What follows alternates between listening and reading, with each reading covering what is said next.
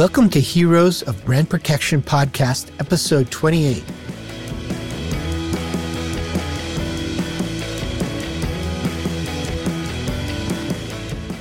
I'm your host, Daniel Shapiro, Vice President of Strategic Partnerships at Redpoints, the world's fastest growing digital revenue recovery platform with a mission to make the internet safer for both brands and consumers. In this podcast, we will share stories and industry insights from some of the leading experts in brand protection and anti-counterfeiting from many different industries. We are happy you could join us today, and please check out all of our episodes on www.redpoints.com/podcast.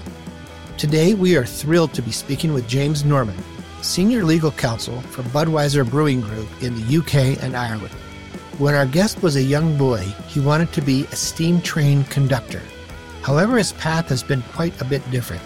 After receiving his master's in law, James entered the British military as an army lawyer for 5 years. His next journey was in the dairy business, which after some years led him to an open opportunity at AB InBev, which is more well known as the Budweiser Group. What would be your guess as to whom James would love to have dinner with, either dead or alive? Well, keep listening to this podcast and find out. James, thank you very much for joining us today. We're thrilled to learn about your story and find out a little bit more about you. Thank you, Daniel. Before we get started, let me just ask you this question. If you could have dinner with anyone who were either dead or alive, who would it be and why? So if I was going to pick anyone, I'd probably pick Warren Buffett, because he is a prolific observer of businesses over many, many decades, and he has built an amazing encyclopedic knowledge of business. And he understands very well consumer brands and has invested in many of the greatest consumer brands in the world. So from my point of view, to learn from, he would probably be the number one person I would love to learn from. Yeah, I'm sure. And that would be fascinating. For sure. I think his insights over the generations have been spectacular. When you think of in your personal career path, is there a particular, maybe funny story or experience that you find yourself when you're out with friends having a beer that you tend to tell over and over because it sort of was that funny instance? For me, earlier on in my career, I spent 5 years in the British Army as an army lawyer. So the Army Legal Service in the UK is a bit like the JAG Corps in the US. And as part of my training, I did a course at Sandhurst, which is the military academy over here. And when you pass out from Sandhurst, you have to do a passing out parade around the parade square. And the group that I was with, we were preparing for our passing out parade. And our company sergeant major was a Coldstream Guards sergeant major. And the Coldstream Guards, you might know, they are one of the Guards regiments that protect the monarch. So in those days, the Queen. And they are kind of the best at this kind of thing. And one of my platoon, when we were running through this, the company sergeant major just told us that we would be following the adjutant around the parade square. The adjutant would be riding on a horse. And we were learning, obviously, to march in very straight lines. And somebody put their hand up and said, Sergeant Major, what happens if the horse shits on the parade square while we're following it? And the sergeant major looked up very straight in the eye at this person and said to them, if the horse shits on the parade square, you will march straight through the shit. You will follow the horse. And that has stayed with me because on the day in question, we did have to do exactly that. And it stayed with me because it's actually quite a good metaphor for working life. Sometimes you have to follow the horse. And you have to follow the horse wherever the horse takes you. Yeah, no, that there's something there. I think that's a great story. No wonder why it stuck with you. That's awesome. So moving on a little bit, tell us what you wanted to be when you grew up, or when you grow up, what do you want to be? So I'm not sure what I want to be when I grow up, but I spent a couple of years when I grew up living on an island called the Isle of Man, which is between England, Scotland, and Northern Ireland. It's in the middle of the Irish Sea. And the Isle of Man is the real life place that the island of Soda, which for anyone who's got young children and knows the sort of Thomas and Friends stories will know as the place where all the steam engines on Thomas and Friends come from, or where they live. And the Isle of Man actually still has steam trains. So when I was living there back in the 90s, I grew up in a place which had real life steam trains puffing around. So I wanted to be a steam engine driver because I assumed that this was normal and that you could make that your career. I've now got 2 young children of my own, so I find myself reading and listening to these stories with them a lot. So I'm reliving my desire to be a steam driver, or a steam train driver, I should say. That's great. Listen, you only know what you know, right? You do. And of course, Thomas & Friends is another great brand that has been built up over many, many years, and one that I've got a great deal of respect for. Yeah, for sure. And how did you end up sort of selecting this profession in terms of your study of law and your passion for this? I went to university here in the UK, and I started off, I think, doing politics with law, and I realized partway through my degree that I had to get a job at the end of my degree, which was a revelation that most students, I think, come to at some point. And so it made sense to me to kind of focus on the law part because there seemed to be more reliable jobs in that than politics. So I didn't kind of jump into law with some great mission to perhaps solve all ills in the world. It was pretty pragmatic. I went on a kind of a curious path. I trained and qualified at a law firm in the City of London, so that was pretty standard. And I ended up, after working in the city for a few years, deciding that I wanted a change of course. I went and worked in a think tank for a year in Westminster, and I met my wife there. And then I went off in the army for 5 years and traveled all around the world and had an amazing experience as an army lawyer. And I came out of that in 2015. And at that point, I wasn't quite sure what I wanted to do. I knew I wanted to do commercial law. And after a couple of jobs, I ended up at a company here in the UK called Dairycrest, which was acquired soon after I got there by a very large North American dairy company called Saputo. And at Saputo, I worked with some amazing consumer brands. There's a brand here in the UK called Cathedral City, which is it is the largest dairy brand in the UK, and they make the most popular cheese in the UK. And while I worked at Saputo, we started exporting that to the US and to Canada. So you can now buy Cathedral City cheese all over the world.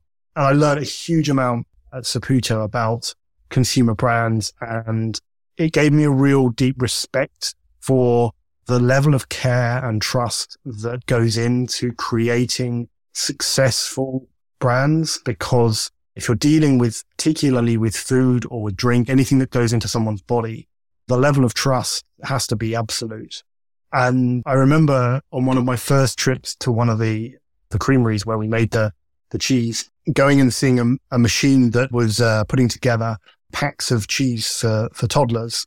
And it struck me then, I didn't realize this at the time, but the cheese was x-rayed on the way in and it was x-rayed on the way out. And it was x-rayed because in the highly unlikely event that a piece of metal fell off the machine, it was vital that was caught on the way out before it made it into a pack of cheese so that a toddler didn't end up swallowing it. And I think for me, that's always stuck with me as an example of just how much care goes into the great brands that we enjoy every day in our lives. And so what I've come to conclude is it's a great privilege to be a part of that process, because really we're, as brand leaders, we're in a position of great trust, and the public trust us and want real consistency, quality and care to be taken in the products they buy. Yeah, for sure. And I think, to your point, one of the most concerning things in the industry when I think of brand protection is, in fact, to your point, things that go in your body or on your face from a makeup perspective, but those things that you ingest are certainly, at risk, right? So tell us a little bit how your journey happened from the dairy business to the beer business. How did you make that transition? So I'd been working in dairy for a few years, and I was really enjoying that. And the dairy business is going through what you might call a secular trend, where people are consuming less dairy, and they're looking, particularly in Europe, I would say, to dairy-free alternatives. And the business that I worked for was going through that change and really embracing it. And I was really impressed by how that was happening. But all the time I was conscious that I was working in a relatively mature category, and I wanted to broaden my experience. And the opportunity came up to work for AB InBev, which is more commonly referred to here in the UK as Budweiser Brewing Group, because Budweiser is probably the leading brand that we have. AB InBev ourselves are the number one brewer in the world. So we have an amazing position across about 500 different brands. And the opportunity came up to work at Budweiser, and I took it with both arms, because for me, it was a natural pivot within the food and drink category from a mature category that was going through some interesting changes to another part of that category, which was slightly perhaps more developed in the way it was embracing those challenges. So whereas in dairy, you have dairy-free and vegan alternatives, in beer for a long time now, we've had what we characterize as NABLAB, so no alcohol beer and low alcohol beer. And what I've seen, what I saw before I joined AB InBev and what I've seen in all the time that I've been there has been the amazing level of care that's taken to listen to consumers and see what the consumer wants, putting the consumer at the heart of our business. And I find that really inspiring on a day-to-day basis because we're always looking to learn from our consumers and ensure that we're completely responsive to their needs. Well, thank you, James. And, I think just in the last couple of questions that we've discussed, I find your sort of passion for the brand and your passion for the consumer interesting. And I've spoken to a lot of brand protection people and IP lawyers, and you don't often hear that passion. And as a former retailer myself who is passionate about brands and consumers, I find it really sort of enlightening and heartening to hear that from you. So very, very nice. Thank you. For those who are listening to us today, who may or may not be as familiar with Budweiser, what you guys do, where you're based, what countries are you in, maybe share a little bit of the quick company profile. Certainly. Yeah. So AB InBev is the number one, the largest brewer in the world. We're across the globe. We have an amazing portfolio of over 500 iconic brands. The sort of three global brands that I think almost everyone has put in their hand who drinks beer from time to time would be Budweiser, Stella Artois, and Corona. And then below those brands in the portfolio, we have a number of local heroes and gems, which are treasured by local markets. And that, I think, is a huge part of the strength of what we do, is that we have global brands, and Budweiser, I'm sure we'll talk about more later on. It's a huge deal at the moment because we're in the middle of the FIFA World Cup and everyone around the world knows Budweiser. But we also have brands here in the UK. We have brands like Camden Town, which are really loved by the UK audience. We also have, I should say, because as an IP lawyer myself, this is something that I take a niche level of pride in. We also have a beer here in the UK called Bass, spelled BASS, and Bass is the number one trademark in the UK. And what I mean by that is that it was the very first trademark to be registered in the UK back in the 19th century, which is something that I've always taken a great deal of pride in, that the business that I work in has that amazing historic trademark. That's awesome. And I will share that I have tested that product several times. It's a great beer. It really is. And I think the funny thing about beers like Bass is that they can come in and out of fashion and different people like them at different points. We have another beer in the portfolio similar to Bass. It's called Boddington's. And Boddington's was known in the 1990s here as the cream of Manchester. And a few months ago, I think it was the Friends sitcom anniversary. And I was watching an old episode of Friends with my wife. And there is a scene in Friends where Ross is recalling drinking Boddington's. And I can't do the accent quite right, but he's raving about Boddington's. And I think that's kind of the point I'm trying to make here, is that these brands, they endure. And Bass has been around since 1876. And I'm sure it's got many more years left in it. Yeah, for sure. And when you think of some of your most difficult tasks you do as the senior legal counsel there, what would you say some of the challenges you face on a day-to-day? So I think the biggest challenge that we face is supporting and developing the equity and the integrity of our brands, making sure that everything we do as a business strengthens and protects those brands. I always think of the role of the legal department, which I lead here in the UK and Ireland, as being part of our mission is to think long. I just said that Bass has been around since 1876. And so it's been through a lot of lawyers' hands since 1876. And part of my job, I see, is to be a custodian of that brand. And practically speaking, what that means is to make sure that deals that we may be doing with that brand ensure its longevity and don't undermine or in any way dilute its amazing heritage.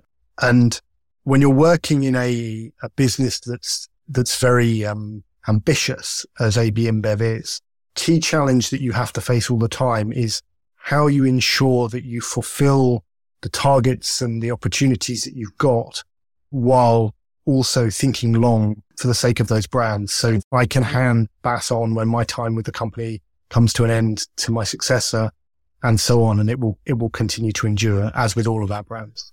I think that's my overarching mission. In terms of kind of day-to-day things that are real challenges, we're always thinking here about how we ensure that our brands remain relevant for the future. And a key part of that is ensuring that we're a sustainable brewer, and we want to be the most sustainable brewer in the world, because that's the right thing to do, but also because it's what our consumers expect of us. So navigating that transition into a fully sustainable brewery is incredibly challenging, because there is a lot of regulation now here in the UK and in Europe more widely about what we call greenwashing, which is how you market your products as being environmentally sustainable. And you can't just kind of make specious or spurious claims. Yeah, those are some huge tasks for sure. When, from a timely perspective, Budweiser's been a World Cup sponsor since 1986. And obviously there's some challenges and opportunities from an IP standpoint when becoming a World Cup sponsor. What's your thoughts on those? So it's an amazing privilege to be a World Cup sponsor, because it puts your brand front and center at a place that all the world's eyes, or most of the world's eyes, are on every 4 years. For us, it brings a number of challenges. There is a simple challenge that there is a greater than ever amount of work to do, because our marketing teams are working very hard to ensure that our brand has the place that we would like it to have, both currently in Qatar, but also in the eyes of consumers and in the hands of consumers around the world. For us as a legal team here in the UK and Ireland, the UK is a really proud footballing nation. So we're working with our brand teams that cover the home nations of the UK. So I don't know if you're aware of this, Daniel, but the UK doesn't play its football as the UK. We play it as the 4 home nations. So England, Scotland, Wales, and Northern Ireland. And in this World Cup, England and Wales have qualified for that World Cup. So we're ensuring that our campaigns are appropriate for the English and Welsh fans. We're extremely proud that Wales have qualified for the World Cup for the first time since 1958. And Budweiser is brewed at our brewery in Magor in South Wales. So it's a huge deal for us. But as I said earlier, we run a lot of promotions at this time. And some of those promotions might involve fans getting tickets out to Qatar. So we have to ensure their safety while they're out there. We have to ensure that they're looked after, that they have a good time. And there is a significant team of my colleagues out in Qatar at the moment, as we're recording this, doing just that. And I'm full of admiration for them, because it's not a holiday. It's a really hard time to be out there and to be, working with all the challenges that have been well documented in the news lately. Let me ask you another question. I mean, that's certainly interesting. And I think if I'm not mistaken, the U.S. played Wales in the opening match. So, yeah. But it's a very, very it's a very live issue, this, as to how our teams are performing at any one time. I'm pleased to say that for the sake of this podcast, that it was a 1-1 draw. So that was probably a good. Yes. And listen, I want to ask you a quick question. Christina Metropolis, who's the director of external relations for anti-counterfeiting at INTA, the International Trademark Association, she was our guest on our podcast, the one we released just before you. And she had a question for you that she wanted to learn about you, which was, if you could be anywhere right now, where would you be? I think if I could be anywhere at the moment, I would be in Qatar, because I think it would be such an interesting place to be, to see our brand Budweiser on this amazing world stage, and to be with the fans who are enjoying it in the fan zones in Qatar. I think that would be where I'd like to be at the moment. It would also be really nice because I'm in the UK at the moment and it's about 10 degrees, and I would love to be in Qatar where it would be just a little bit warmer. It's -5 where I am. Is there anyone who inspired you during your career? I've had a number of really inspiring lawyers and other professionals that I've worked with. One of the most inspiring I had was my trainee supervisor, a man called Ollie Bray, who I actually still work with because he works here in the UK at a law firm that we deal with quite a bit. And he taught me a lot of very useful things at the start of my career that I've carried with me throughout. And so it's really good to still be able to work with someone years later as a client, their firm that you've dealt with earlier on. And I think the single most important lesson that I probably learned from him early on as a lawyer is that you've always got to be conscious of the product that you are producing for your client. And that might sound incredibly obvious, but a lot of the time lawyers like to produce things that they think are useful, but are not necessarily useful. And it's a mission that I take away and that I kind of staple to my, to the wall above my desk, because it reminds me all the time, think of the product that you are producing, because if what you give your client is what you think is useful, but actually doesn't advance their position at all, then it's of very little value. That's awesome. And I think you've demonstrated that with many of your answers. So it certainly left an impression on you, which is nice to see. What is the most common myth about your profession that you'd like to debunk when people sort of pigeonhole you guys all into one bucket? What should we know? So Daniel, I think the most important myth that I'd like to debunk, certainly as a lawyer, is that the kind of route to success is to go law firm, in-house commercial environment, and to do nothing in between. I had a number of roles in between my time in a law firm and the role that I have now at Budweiser. And actually, I think I did a lot of growing in terms of my understanding of business and in terms of my understanding as a consumer. I did an MBA, which I felt has served me really well because I think more widely about the strategy of the business that we're in. So I think that would be my number one message. My other kind of, if I can be allowed a second one very quickly, my other subsidiary message would be that companies that operate large global brands, it's a bit of a myth that we don't care about the little guy, because we're often painted as being perhaps the Goliath to the David. We do care about the little guys, because the little guys, certainly in our business in beer, are doing some amazing innovations. And really, I pay tribute to microbrewers here in the UK who do an amazing job at developing product and show great enthusiasm, which I know as a beer drinker myself is hugely appreciated by the public at large, and we really respect them. Well, James, it was very interesting to learn about your journey, your insights in the intellectual property space, and I would like to highlight a couple of key takeaways from our conversation. Number one, Budweiser has been a World Cup sponsor since 1986, which brings its own unique challenges and opportunities. As an example, Budweiser is bringing both Welsh and English fans to Qatar as a promotional activity while making sure they are safe and have a great time. Number two, a myth James would like to debunk about lawyers is that the road to success isn't necessarily just law firms to in-house counsel positions, but rather James had a number of roles in law firms, policy-making organizations, and in-house counsel roles, and even took time out to get his MBA. He believes he did a lot of growing within these periods, and it has shaped his professional career that has made him successful today. Well, that's it for us today. If you liked what you heard, check out our next inspiring personal story from another hero of brand protection. You can follow us on all of our platforms, Spotify, SoundCloud, Apple Podcasts, Google Podcasts, and Amazon Music, as well as Twitter and LinkedIn. Make it a good day.